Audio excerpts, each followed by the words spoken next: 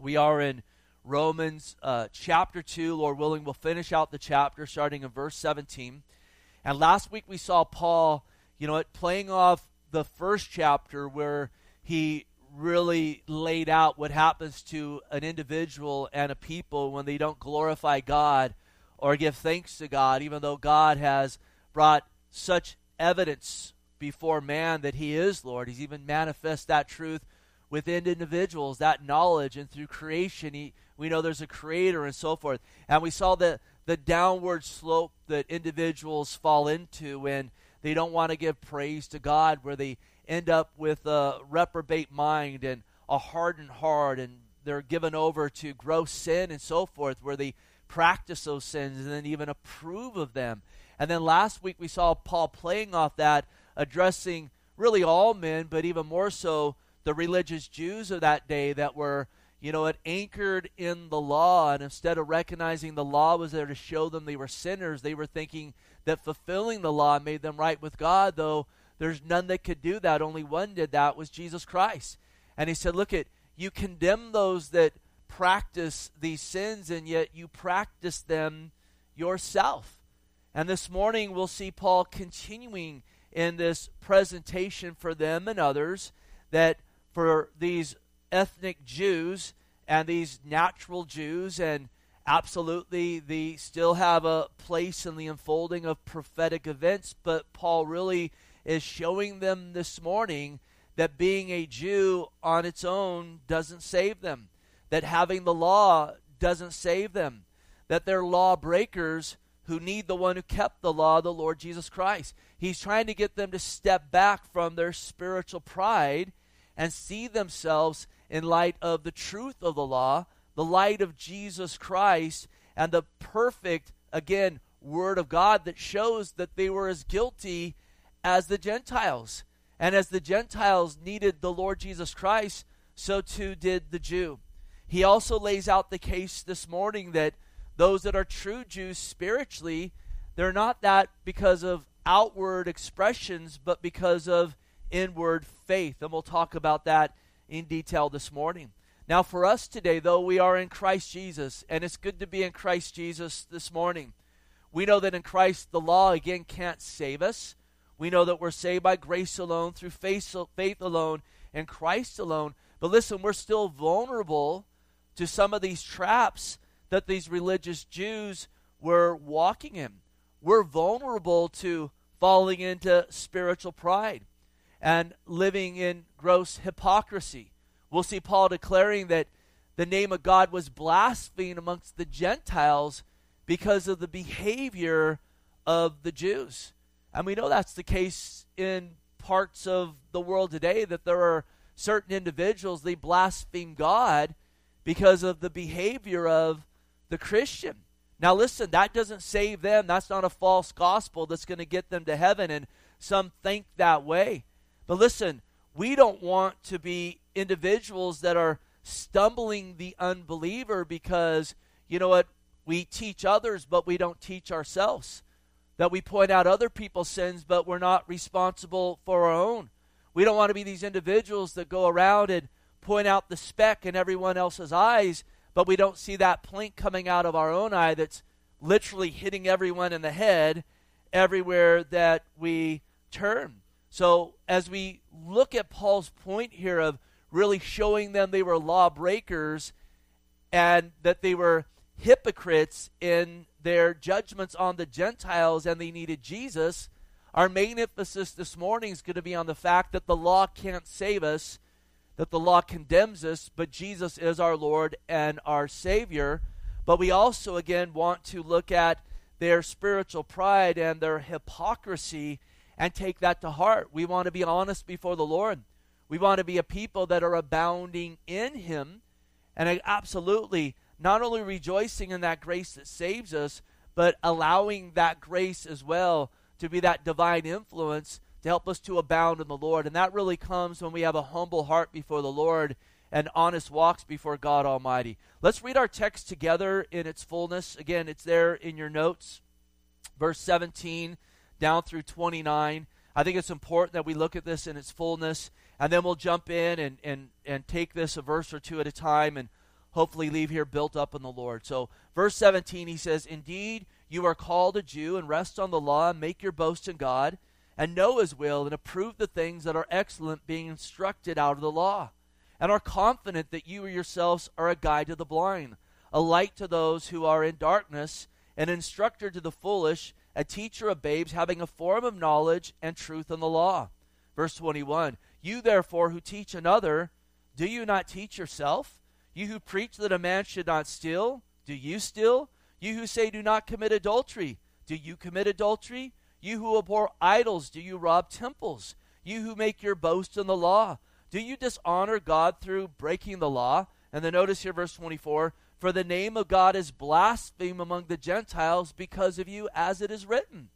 For circumcision is indeed profitable if you keep the law, but if you're a breaker of the law, your circumcision has become uncircumcision. Therefore, if an uncircumcised man keeps the righteous requirements of the law, will not his uncircumcision be counted as circumcision? And will not the physically uncircumcised, if he fulfills the law, judge you who, even with your written code and circumcision, are a transgressor of the law? For he is not a Jew who is one outwardly, nor is circumcision that which is outward in the flesh, but he is a Jew who is one inwardly. And circumcision is that of the heart, in the spirit, not in the letter, whose praise is not from men, but from God."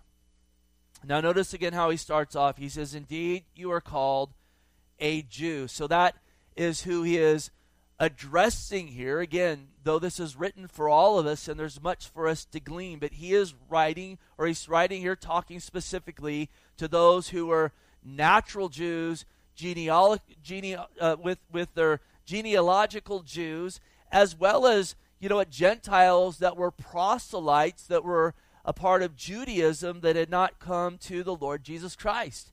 And indeed, as we saw earlier in our studies in Romans, listen, this wasn't a small thing. We know that the Jews had first dibs on the gospel. We read that there in Romans 1:16, where Paul said, "I'm not ashamed of the gospel of Christ, for it's the power of God to salvation to everyone who believes." Awesome words. And then he said, "For the Jew first, and also for the Greek." And then we saw last week in Romans 2, there in verse 9, as he's talking about the judgment of God, he said, "Tribulation, anguish on every soul who does evil, to the Jew first, also for the Greek." So yes, they had first dibs on the gospel, but as Jews, they also had first dibs on judgment, as well as first dibs on rewards that come from a life hidden in Christ. Because in verse 10 he says, "But glory and honor and peace to everyone who works what is good, to the Jew first, and also for the Greek." And some may ask the question, well, why is that the case? Why do the Jews get first dibs on everything? That doesn't sound fair. Well, that's because they were first given the written law. God made a covenant with the Jews, with the Israelis. They were the first separated unto God. Abraham, we'll talk more about him this morning and in our future studies in Romans, the Lord willing, that Abraham was separated unto the Lord, and through Abraham the nation of Israel was birthed, and biblically Abraham became the first Jew through faith in the coming Messiah. And then a nation was birthed out of Abraham. They're often times called God's chosen people, and they were chosen to, again, bring forth the Messiah. And indeed the Messiah would come through them. Notice Genesis 12, 1 through 3. This is part of the promise given to Abraham, that through him this Savior would come, who would not only bless his descendants and those that would be, part of Israel, but all the families of the earth. Genesis 12, 1. This is an important passage that you're familiar with. It says, "Now the Lord has said to Abraham, get out from your country, from your family, from your father's house, to a land that I will show you, and I will make you a great nation. I will bless you and make your name great, and you shall be a blessing. I will bless those who bless you, and I will curse him who curses you." And listen, that's still true to this day. He says, "And in you all the families of the earth shall be blessed." And that blessing that's being talked about there is absolutely the Messiah, the Savior of the world, the Lord Jesus Christ, who came forth from Israel, who absolutely lived a sinless life, who died for our sins upon the cross, who rose from the grave. We celebrated that this morning in communion, and the one who absolutely has given assurance of our registration in heaven, the Lord Jesus Christ. Genesis 49:10, it says, the scepter shall not depart from Judah. We know that Judah was one of the 12 tribes of Israel. There's Abraham, his son Isaac, his son Jacob. His name was changed to Israel. Judah was one of his sons, and out of Judah would come Jesus. And this is how the word has been whittled down from Israelis to Jews, being derived from Judah, but it's speaking of all of Israel here. Now listen, sadly, many of the Jews, in fact, the bulk of them rejected their Messiah when he showed up. He showed up according to Scripture, according to the law, according what was prophesied. And though, again, they had the benefits of the law and the declaration that the Messiah would come, though they were the ones to have first dibs on receiving salvation, instead of allowing the law to show them they were sinners and in need of the Savior, instead of reading the law, and again, as we talk about the law, that's not just limited to the 10 Commandments or, the Levitical law, the ceremonial law that was given to him. When the law is referred to in the Word, oftentimes, again, it's a reference to all of the Old Testament Scriptures. Listen, and in those Scriptures, there was the great declaration that man sinned way back in the garden, and the promise of the Messiah was given way back in the garden. And again, instead of allowing the law to show them they were sinners, and they needed the Savior, and they needed to put faith again in the coming Savior. And once he came in Jesus, who did the work of the cross for us, instead their faith was in their own self-righteousness, in their own ethnicity to save them. And they even went so far to even nailing their Messiah to a tree. And listen, the Lord exposed them throughout his ministry on earth. He continually addressed these issues with them in his public ministry. It was one of the reasons why they wanted to crucify him, because they were full of self-righteousness, and at every turn he would show them that they were sinners and that absolutely they needed to have their sins washed. And when you get into that place, you don't like it when people say that to you. In fact, one exchange back in John chapter 8, I encourage you to read the fullness of the text that I provided for you there in the notes. But in verse 39, the Lord's having this dialogue with these religious Jews. And it says, they answered and said to him, Abraham is our father. And so again, they're proclaiming their self-righteousness through their ethnicity. We're Jews. We're Israelis. Abraham's our father. We have the law. We're God's chosen people. We're saved in ourselves no matter what we do. They were again spiritually blinded. Jesus said to them, if you were Abraham's children, you would do the works of Abraham. And I'll tell you, when we talk about the works of Abraham, and we'll establish this all the more this morning, Abraham's works did not start with what he did. Abraham's work started with his faith. It's a phrase that comes up over and over again in the New Testament. Abraham believed God, and it was accounted to him for righteousness. Abraham was right with God, not because he was the first to enter into circumcision, an outward expression of inward faith that they had. We'll talk more about that this morning, because we might have read that and you're like, boy, they talk about circumcision a lot in the Bible, because I think we read it about 10 times here. Listen, those weren't the works that saved him. Abraham believed he was a sinner. In fact, he knew it. In fact, he was called out of idolatry there in Syria, and he followed the Lord because he knew this had to do with the promise of the coming Lord and Savior, the Messiah of the world. And then the works that came out of his life were the product of his faith in the Lord and the coming Savior. And here's these Jews telling Jesus, wait a minute, we do the works of Abraham. And the Lord says, if you were of Abraham, you would do his works. In verse 40, I'll just read this in its fullness. It's important because, again, Paul's building on what Jesus taught.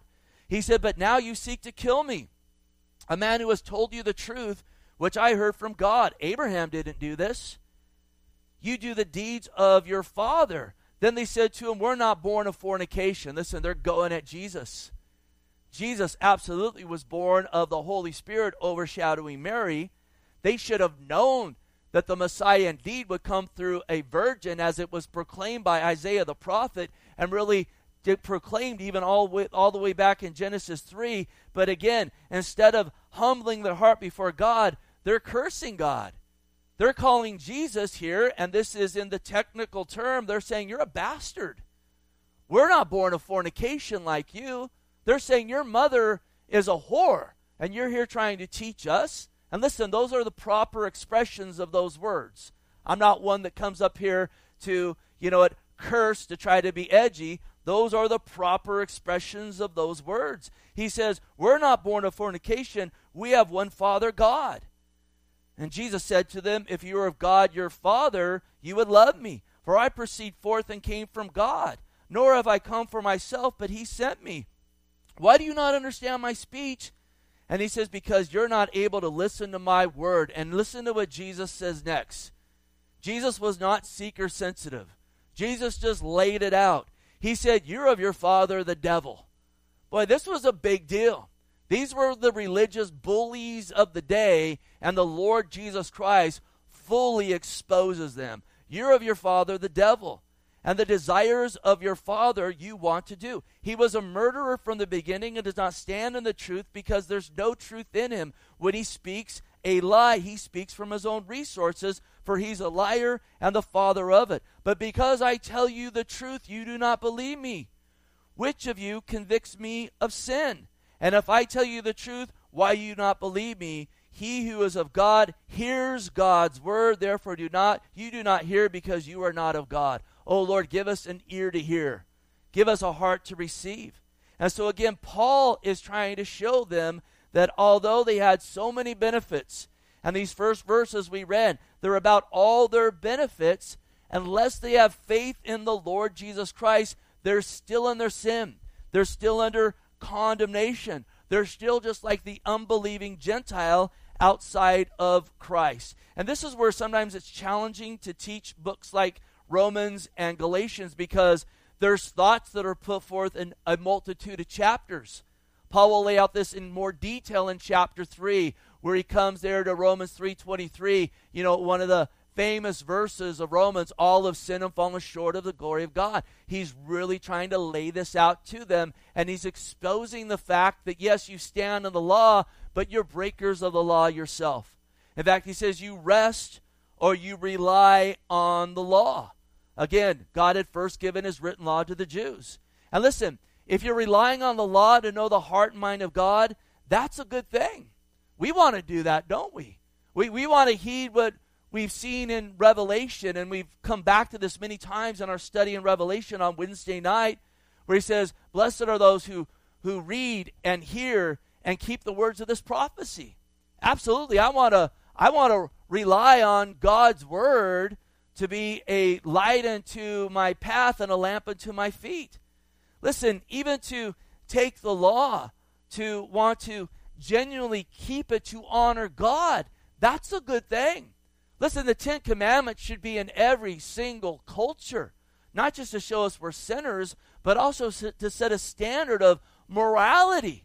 Look what's happening to our country as the law of God is just being pushed to the side. You see lawlessness abounding all the more. So that was good. To know the mind of God, to strive to honor God, that's a good thing. But listen, this was a bad thing in that they genuinely thought keeping the law would save them. And here's the truth. The law showed them that they couldn't keep the law of God, that they can't be saved. The law exposed them and exposes us as, are you ready for it? Rank sinners. That's what we are. We absolutely are. And if you're thinking, well, I'm a good guy and I'm right with God through the Lord Jesus Christ, I'll use one of my favorite words. You've been bamboozled. Because the law of God shows you, it shows me, it shows every Jew, every Gentile, every male and female that we are sinners and we are under condemnation. Notice Galatians 2:16. And Romans and Galatians have a lot in common because they predominantly attack this false gospel that men could be right with God outside of Christ. He says, knowing that a man is not justified by works of the law, but by faith in Jesus Christ, even we have believed in Christ Jesus, that we might be justified by faith in Christ. Notice, and not by works of the law. And this is huge. For by works of the law, no flesh shall be justified. And yet here's these Jews thinking they're just before God because they rely on the law to save them. And they're relying on the very thing that actually condemned them, that showed they were sinners. Again, what's the purpose of the law? Galatians 3:24. Therefore the law was our tutor. You guys have heard this verse before, haven't you? The law was our tutor or our teacher to bring us to Christ that we might be justified. This is the key word here. Justified by what? By works? No, justified by faith. But after faith has come, praise God, we're no longer under the tutor. We're no longer under the law. Again, the law shows us we're sinners. You're going to see this, you're going to hear this, until Jesus comes back from this pulpit. It's throughout the Word of God. The law teaches us we're sinners. You run across someone and they say, I'm not a sinner, take them to the law of God. Take them to the law of God. Say, test yourself by the law of God. You're saying you've never told a lie? No, I haven't. You're a liar right there. The Bible says every man is a liar. Take him through that law. Ever lust in your heart? That's as adultery. Ever hate in your heart? It's as murder. You're telling me that God has been your God? He's your master passion in every turn? No, we're idolaters. We're under the law, and the law condemns us. We are lawbreakers. If we stood in the court of law before God, we would be found 100% guilty, and the law shows us that. That's why it's so important to have the Ten Commandments out there, to show men they're sinners. That's why it was tragic when they were taken out of the public school, because all those little boogers would look up to that until like 1962, whenever it was, and they'd see that and they would know, I'm a sinner. I'm a transgressor. But it was teaching them something. It was teaching them they needed the one who kept the law, the Lord Jesus Christ. Because indeed he led a sinless life. And then he took the wrath due us as transgressors of the law and became the propitiation. That means he paid the price of our sins. He rose from the grave. And when you put your faith in Christ, again the key word being faith, you put your faith in Christ dying for your sins, resurrecting from the grave, and you put your faith in him as your Lord, you're no longer under the law, but now you're under grace. And it's a glorious thing to be under grace. Freedom reigns where there is grace. And again, not only is that grace to save us, but to be a divine influence in our life to allow us to all the more abound in Christ, to depart from iniquity and walk in righteousness. Because he says you rely on the law. You make your boast in God. And listen, this was a boastful people. They boasted, though, their boast in God wasn't unto the glory of God, but their boast in God was that we're God's special people. And it was a stumbling block for them. And they were and are God's chosen people, and God's not finished with natural Israel by any means. But again, in their spiritual pride, that which was to liberate them had become a stumbling block for them. So again, they thought they knew God, but at this point, they absolutely did not. And I would say that's probably the worst place spiritually to be in the world, when you think you know the Lord, when in truth you do not know the Lord. And let me tell you, this isn't limited to these Jews that are absolutely, in spiritual pride, thinking the law will save them. This is many a person that says they're a born-again Christian, or they say they're a Christian. Listen, that's not just my opinion. This is what the Lord Jesus Christ declared. Jesus said in Matthew 7:21, not everyone who says to me, Lord, Lord, shall enter the kingdom of heaven, but he who does the will of my Father in heaven. Now notice what he says. Many will say to me in that day. Not a smidget, not a few. Many will say to me in that day, Lord, Lord, have we not? And notice what the emphasis is. It's on themselves. Just like the Jews, their emphasis was on themselves. Lord, Lord, have we not prophesied in your name? You can insert this. Have we not cast out demons in your name? Have we not done many wonders in your name? They're saying, look at all we've done. And then I'll declare to them, I never knew you. Depart from me, you who practice lawlessness. And you're like, What's lawless about, again, casting out demons and miracles and all this kind of stuff? There's nothing lawless about that. The lawless thing was that they thought they would be saved through what they did. Look at all we've done. And he says, I never knew you. Because how do we really know God? Through our works? No, through falling on our face and repenting and say, Jesus, be merciful to me, a sinner. Come into my life. We know the Lord through faith in him and the work of the cross of Calvary. And this is why we're told in 2 Corinthians 13:5, examine your neighbor. No, it says, examine yourselves as to whether you are in the faith. Notice keyword, the what? Faith. Test yourselves. He doesn't say examine yourself to see whether you keep the law or not. Now listen, if you have faith, there should be good works. And it's one of the ways you examine yourself. But examine yourself whether you are in the faith or you have faith. Test yourself. The key word being faith. Verse 18 he says, and you know his will and approve the things that are excellent, being instructed out of the law. Again, he's saying you have all this stuff. You know a lot. They knew, again, his will through the word of God. They approved of the things that were excellent as declared in the word of God. They approved of the law. And they were instructed, again, in the law. But listen, knowing the law, knowing the excellent things of the word and being taught the law, that can't save you. Now, yes, the power of God, or the gospel is the power of God unto salvation when you come to faith. But with these individuals, again, they knew all this stuff, and knowledge can't save you. It's faith what saves you. It's trust in the Lord Jesus Christ. Because, again, they were sinners that did not have faith in the Lord. And be careful when it comes to knowledge. Listen, knowledge can be, a good thing. But knowledge without love is a tragic thing. And these were a people that were full of knowledge, and that knowledge had done what? It had puffed them up and had blinded them. 1 Corinthians 8 that speaks of love, it says knowledge puffs up, but what does love do? It edifies.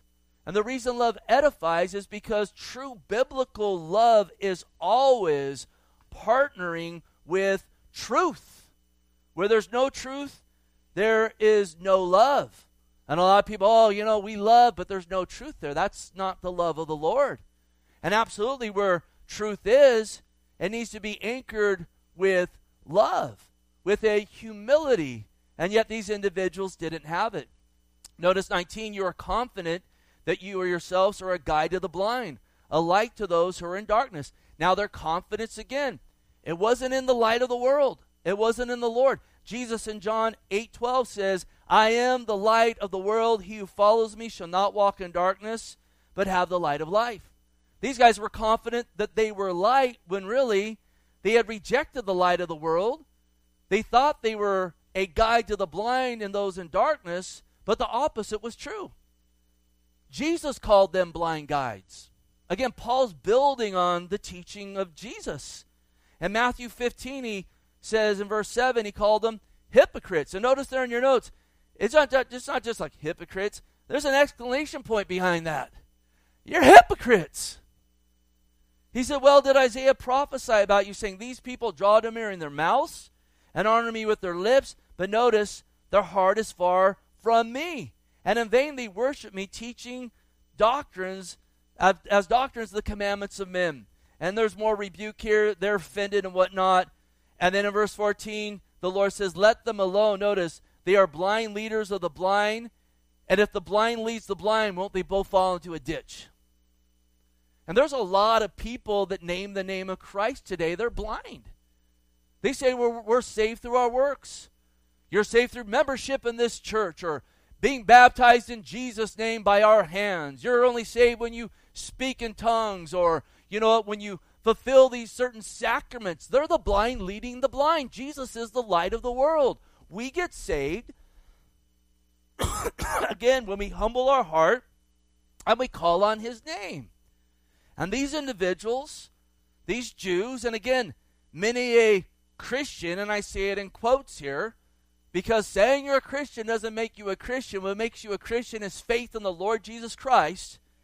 though they thought their privileged position in the law brought them into the light, in truth, the law was there to show them they were in darkness, and they needed to be brought into the light through the light of the world, the Lord Jesus Christ. Again, this had been laid out for them in Scripture.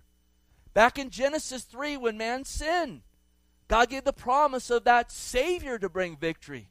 He said to the serpent in Genesis 3:15, I'll put enmity between you and the woman, between your seed and her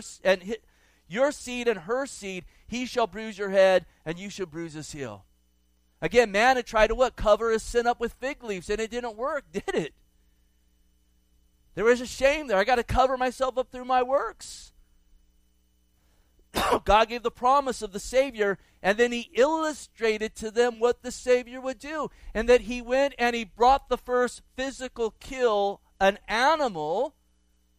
He shed that animal's blood, and he took the skins of that animal to cover Adam and Eve. And he was showing them, you're saved through me, not through your own means. You need a sacrifice for your sins to be covered, to have your sins washed and covered. And he was pointing them to the Lord Jesus Christ. Abraham knew this. God had promised Abraham a child, that through that child the nation would be birthed that would bring forth the Savior. Abraham was getting old, and that wasn't happening. So listen, he went into his maid Hagar to try to fulfill the promises of God. And God doesn't need our help in fulfilling his promises. And Abraham and Hagar produced a child of the flesh. You're like, oh, all this Islamic terrorism in the day, where did it come from? Abraham moving in the flesh. It's all rooted to Abraham's fleshly act. And God told him, this is not, he says in Genesis 15:4, and Abraham's getting old here, he says, this one shall not be your heir, but one shall come from your own body, and he shall be your heir. And Galatians goes into deep detail about this. Again, that was an effort of the flesh, and efforts of the flesh and works can't save us. Isaac came out of faith, because at that point, Abraham was almost 100, Sarah was almost 90, and guess what? When you're 190, even back then, you're not having kids. But they believed God. And God stirred up the romance in that home and did a miracle, and a child came forth by faith. And it says in Genesis 15:6, he believed the Lord, and he accounted it to him for righteousness. Abraham's works didn't bring righteousness, but faith in the Lord brought righteousness. That he believed God. God showed them this over and over again. With the Passover lamb, I got it in the notes there, Exodus 12. I'm not going to read it. They're stuck there in Egypt, a place of the world, a place of darkness. How did they get out? By taking a lamb without blemish, sacrificing it, putting the blood over their doorposts, that when the angel of death came through, they were passed over because their faith was in the blood of that lamb. And Jesus, when he started his public ministry, John the Baptist, who the Jews considered a prophet of God, declared, behold the Lamb of God who takes away the sins of the world. Look, they thought they were light, but they were in the darkness. They thought they were a guide to the blind, but they were the blind leading the blind themselves. Let's make sure we take heed to ourselves. Listen, we're here to be a city set upon a hill. We're here to be salt and light. But it's easy for the believer to fall into a place of spiritual pride where there's really not a lot of light coming from them, or even to fall into a place of,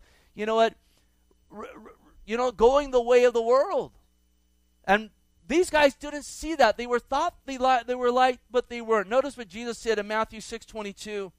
The lamp of the body is the eye. If therefore your eye is good, your whole body will be full of light. But if your eye is bad, your whole body will be full of darkness. If therefore the light that is in you is darkness, how great is that darkness? And so check yourself. Is the light in you really the light of Christ? Or have you fooled yourself through spiritual pride or even a twisting of the word, thinking, yeah, I'm light, but that light's really a darkness? And he says here, when that light is really a darkness, how dark is that darkness? And the reason he says that is because the person's blinded to the fact that they're producing darkness versus light. That's how dark it is. Also here quickly, he says, you're confident that you yourselves. let's make sure all our confidence is in Jesus and not in ourselves.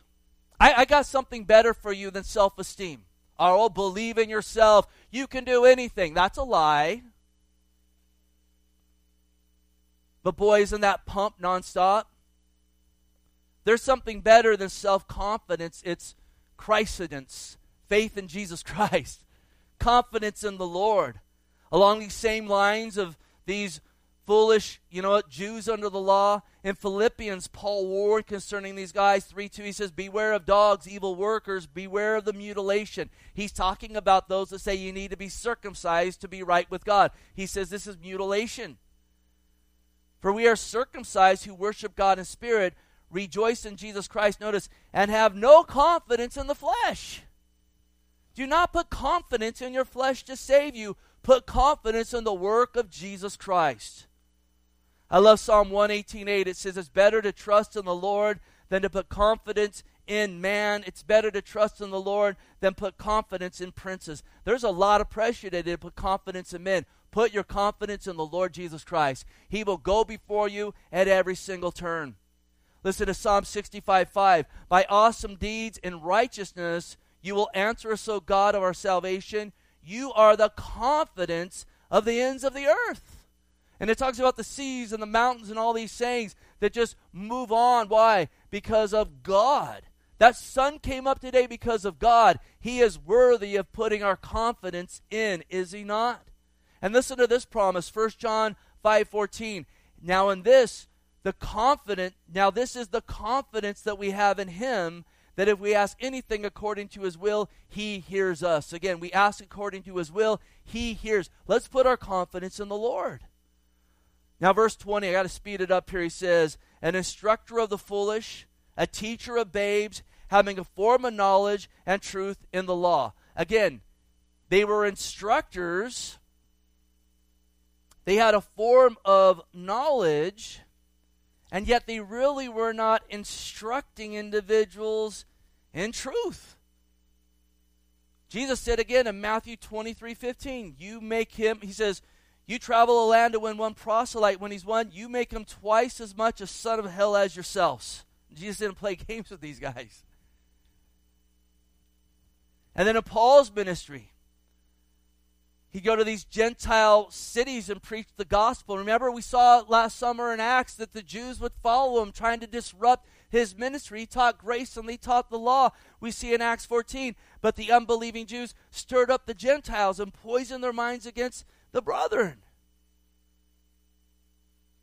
They were stumbling babes. A form of knowledge, but no power. He says, therefore you teach another. Do you not teach yourselves? And Jesus addressed this again in Matthew 23, how they love to be called rabbi and teacher and to get honor and so forth. And I got instruction for you. And I got instruction for you. But listen, they didn't instruct themselves. You ever run across someone like that? Boy, they got the word of wisdom for everybody. Oh, let me show you how to do that right.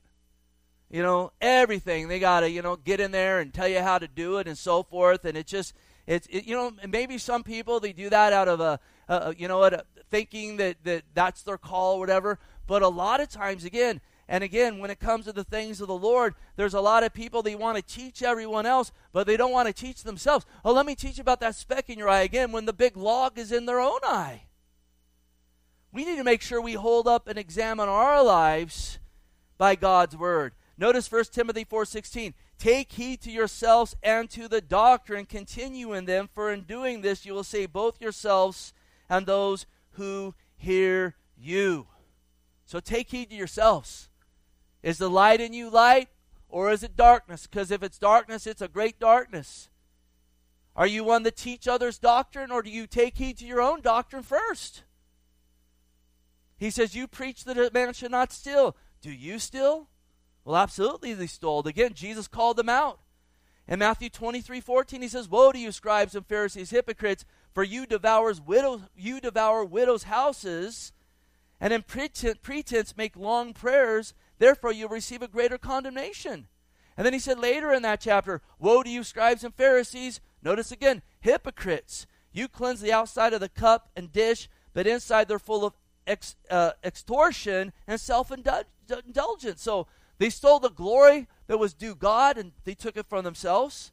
They literally devoured widows' homes. They had loopholes that they had set up to steal inheritances from widows, and they went around extorting people. Remember when Jesus turned the tables in the temple? They were extorting people. They had a incredible, a horrific exchange rate. You have to use temple money in this temple, and they would rip people off. And they did it all in the name of God. And they say, thou shalt not steal, but they themselves stole at every single turn. Again, let's make sure that's not us. Again, we don't keep the law to be saved, but we are called unto righteousness. And our faith should be reflective in the way that we live. You say, do not commit adultery. Do you commit adultery? Remember the woman caught in adultery by the Pharisees and they dragged her to the Lord? My question is always, where was dude? Where's he at? How about this? The Lord said, if you lust in your heart, it's as the sin of adultery. A lot of Christians run around, and boy, our world's full of sexual immorality. It's abounding all around us, isn't it? But what's going on in your own heart? What are you putting before your own eyes? You say, I would never go and actually do that, but is your heart overtaken with lust and pornography? Are you invested in the Lord and your own marriage and even in your singleness, preparing yourself that if it's God's will to bring some along, He will? Or is the deal, I can't believe the world out there, and yet in our own house, adultery is being committed at every turn? You know, the statistics show that Christians, their level of struggle with pornography is pretty close to the world's. Be honest before God. Bring this before the Lord. Be truthful with God. God wants to do a work in you, but it needs to start by, again, acknowledging the plank in your own eye. He says, you abhor idols. Do you not rob temples? And in fact, the Lord exposed them for this. Again, in Matthew 23, he says, whoever swears by the temple, it's nothing. But whoever swears by the gold of the temple, he's obligated to perform it. In other words, they didn't care about just general promises unless it was something that could pad their pocket. Because they took that gold that was brought in for themselves. It's like the individual that says, who's a Christian, who says, I can't believe what goes on in those Walgreens in San Francisco. They just go in there and they smash and grab and they take, $999 worth of stuff, because if they take $1,000 worth, they'll go to jail. And so they just go in there. I can't believe those thieves, and yet they never give a dime to the work of the Lord themselves. Like, wait a minute, Steve, wait a minute. I'm with you into this. Malachi 3:8, he says, will you rob God? Yet you rob God. But you say, in what way have we robbed you? In tithes and offerings. And then he goes on to say, challenge me, I'll bless you in this. And this is why I know some people say, well, that's an Old Testament thing. That's not for today. Out of context, Steve. Time out. We're going to blow a whistle on that. I'll take that debate on any time, because Jesus Christ said in Matthew 6:23, seek first the kingdom of God and His righteousness, and all these things shall be added unto you. And the things added on were material things. And don't tell me you're seeking God first if you rob God when it comes to tithes and offerings. Jesus said, I'll show you where a man's heart is by just looking at where his treasure is. 23, you make your boast in the law. Do you dishonor God through breaking the law? And again, they boasted in the law. Let's boast in the Lord Jesus Christ. Because they would boast we're law keepers, and yet they dishonored God because they broke the law at every turn. We're sinners. The law shows us that we are that. But they were short-sighted. 24, for the name of God is blasphemed among the Gentiles because of you, as it is written. Again, he's quoting the Old Testament. He's quoting the time when Israel was being taken to captivity by the Assyrians, later by the Babylonians. And through their sin, they were taken into captivity. And as a result of their sin being taken into captivity, the Assyrians and Babylonians thought their God were superior to the God of the earth. Therefore, they blasphemed God because of the sin of the Israelis and the Jews. And it was the same with these Pharisees. Again, the Lord over and over again called them hypocrites. You ever run into anybody and they say, you know what, I'd follow the Lord, except every Christian I know is a, can we say it together, what? A hypocrite. And a good line to say, well, I've got room for one more. Why don't you come and join us on Sunday morning? And that's truth. But it's also true that oftentimes the behavior of the believer, it's rooted in the flesh. Listen, a self-righteous, pious, holier-than-thou attitude doesn't save souls. It repulses people. So does, again, hypocrisy of saying, I'm a follower of the Lord, but I live like the world. It's the fruits of the Spirit that draws people to the Lord. Now listen, there's going to still be an attack on Christianity. A lot of people, you know what, they hang their hat on this even when it's not true, and they make this their gospel. Well, surely I'm going to God because all those Christians are so whack. That is a false gospel that will damn you to hell. And if you got dragged here today and you're like, I'll go, but there's a bunch of hypocrites, and I'm right with God because, you know, when I say they're hypocrites, you're damned to hell, man. You need to repent and come to Jesus Christ. And yet that false gospel, I see it on people's bumpers. God, save me from your people. Like, yeah, me and God got our own thing. You don't. But let's make sure that we're not stumbling people. If we suffer, let it not be as an evildoer. Because these guys stumble people as evildoers. And self-righteousness is probably one of the most evil things there is. He says in 25, and here we go into the circumcision. He says, for a circumcision is indeed profitable if you keep the law. It's profitable if you keep the law, but if you're a breaker of the law, your circumcision has become uncircumcision. Listen, Abraham was circumcised as an outward sign of his faith in the Lord. It was the product of his faith. Romans 4:11, he received the sign of circumcision, the seal of the righteousness of the faith which he had while still uncircumcised. Abraham believed God. He was circumcised. Why? To be practically separated from the Canaanites around him. We've been called to be a peculiar, separated people in the world, but not of the world. It also had, especially in that day, physical benefits. There was a health reason for that, as much of the Levitical law was. But listen, it would not save you. It was null and void unless you kept all of the law. And no one can keep all of the law. Galatians 5:3, and I testify again to every man who becomes circumcised that he's a debtor to keep the whole law. You become estranged from Christ. You attempt to be justified by the law. Notice, you've fallen from grace. And they said, we're circumcised, so we're right with God. They didn't even keep the law. Years ago, I knew a guy that left Christianity, become a Jew, grown man, and went out to get circumcised, thinking that made him right with God. You can't even keep, you're a liar, dude. How's that going to save you? I'm a Jew now. Listen, he says it right here. You're a Jew through faith in God, not through outward circumcision or keeping the law. Verse 26, therefore, if an uncircumcised man keeps the righteous requirements of the law, will not his uncircumcision be counted as circumcision? And will not the physically uncircumcised, if he fulfills the law, judge you, who even with your written code and circumcision are transgressors of the law? He's making a point here. He's not saying there's Gentiles that actually get circumcised and keep the law, or uncircumcised, but they keep the law who judge the Jews. He's not saying that. His point is that if a Gentile actually keeps the law,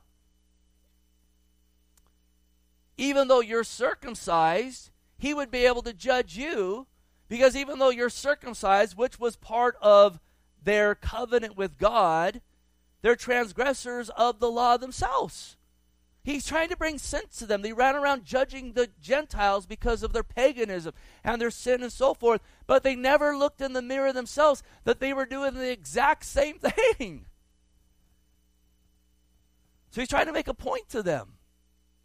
Based on what you're doing, these Gentiles you judge could turn around and judge you. Again, the whole point of it is, Jew, Gentile, you're all sinners, all have transgressed God's law, and all need Jesus who kept the law. And then verse 28, we'll Close out on this.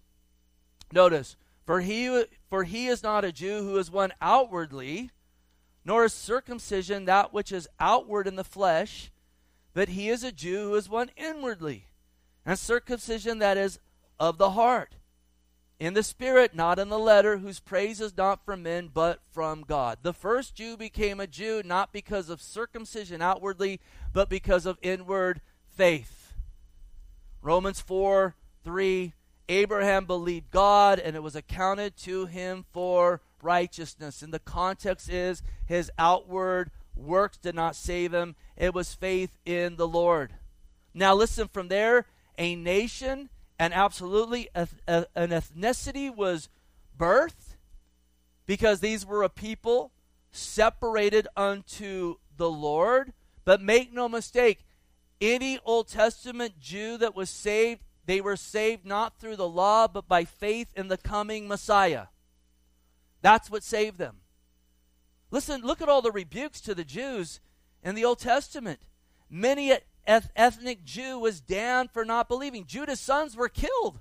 It says God hated them.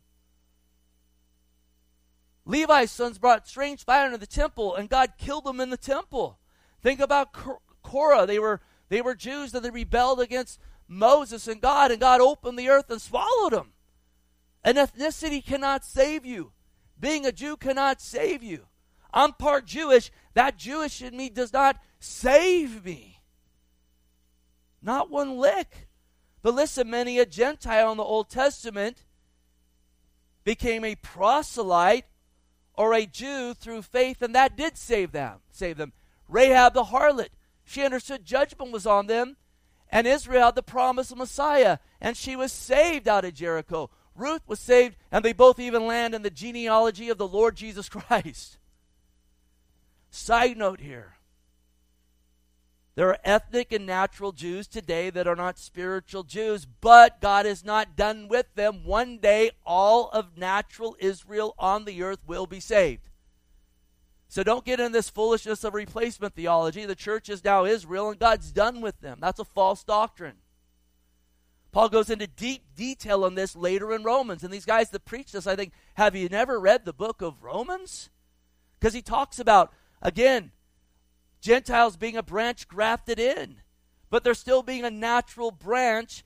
And he says there in Romans 11:26, speaking of natural Israel, all Israel will be saved. And that's what we're talking about on Wednesday nights in Revelation, and we've been talking about that. The tribulation is predominantly about natural Israel becoming spiritual Israel and calling on the Lord for salvation. Bottom line, though, listen, true spiritual Jews, true sons and daughters of Abraham. Remember singing that song in Sunday school? Father Abraham had many sons. Many sons have Father Abraham. I'm one of them, and so are you. So let's just praise the Lord. Maybe we should finish with that song. Can you guys? No. You're like, what? Galatians 3:7, therefore know that only those who are of faith are sons of Abraham. Because Abraham became a Jew out of what? Out of faith in God. And then he says here, again, a Jew is one inwardly, and circumcision of the heart. When you came to the Lord circumcised your heart. He took a stony heart and made it fleshly. And in the spirit, not in the letter. Again, we're saved in the spirit, so let's not go under the letter to complete our salvations. Galatians goes into deep detail on that. And then notice, whose praise not from men, but from God. Because here's the problem. Men go under the law, and they do it to get praise from men. The Lord rebuked the Pharisees time and time again, that they would do what they did to be seen by men, to be praised by men. Oh, look at them. Look what they tithe. Look what they give. Look what's going on with them. Let's applaud them. And he says that's the reward. But those who walk by faith, we get our praise not from men, but from God. And hear this, at the end of the day, at the end of your life, that's all that matters. Let's stand up and close in prayer.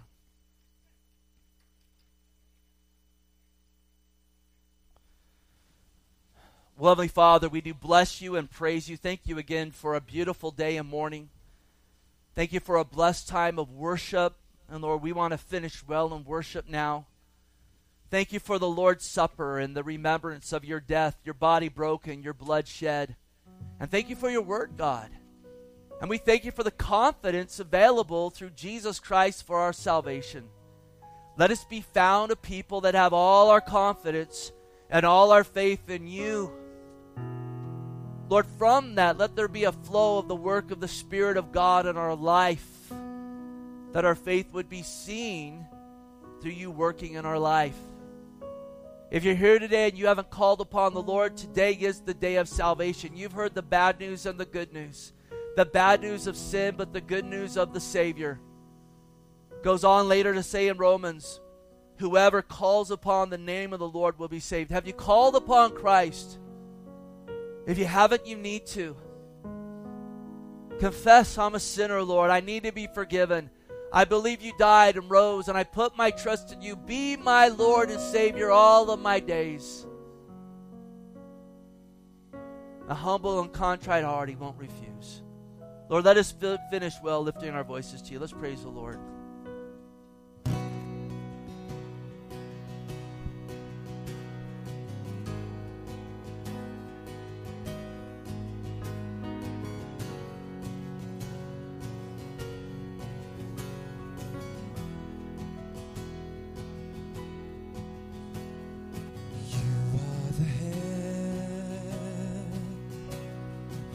Just my fall.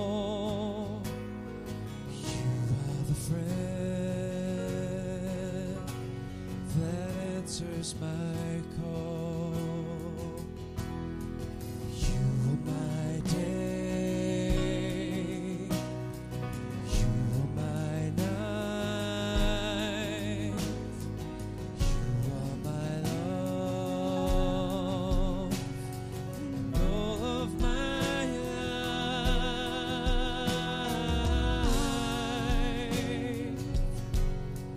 You are the love I need. You are the air I breathe. You are my love, my life, always, forever. And I would lay down my life just to be by your side.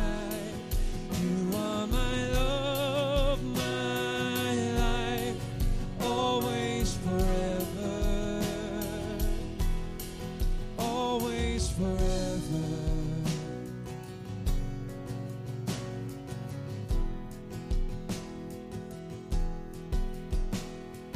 You are the grace that covers my sin. You're everything, the beginning and end. You have my soul, my heart and my mind.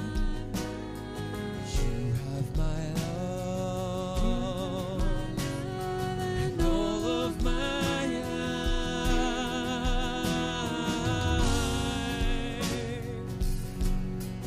You are the love I need. You are the air I breathe. You are my love, my life, always, forever.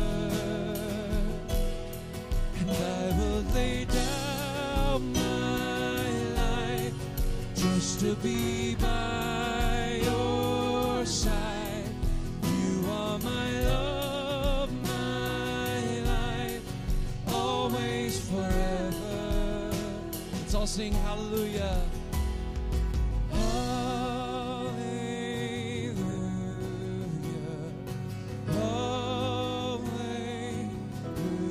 Hallelujah. Hallelujah. Forever. Hallelujah. Hallelujah.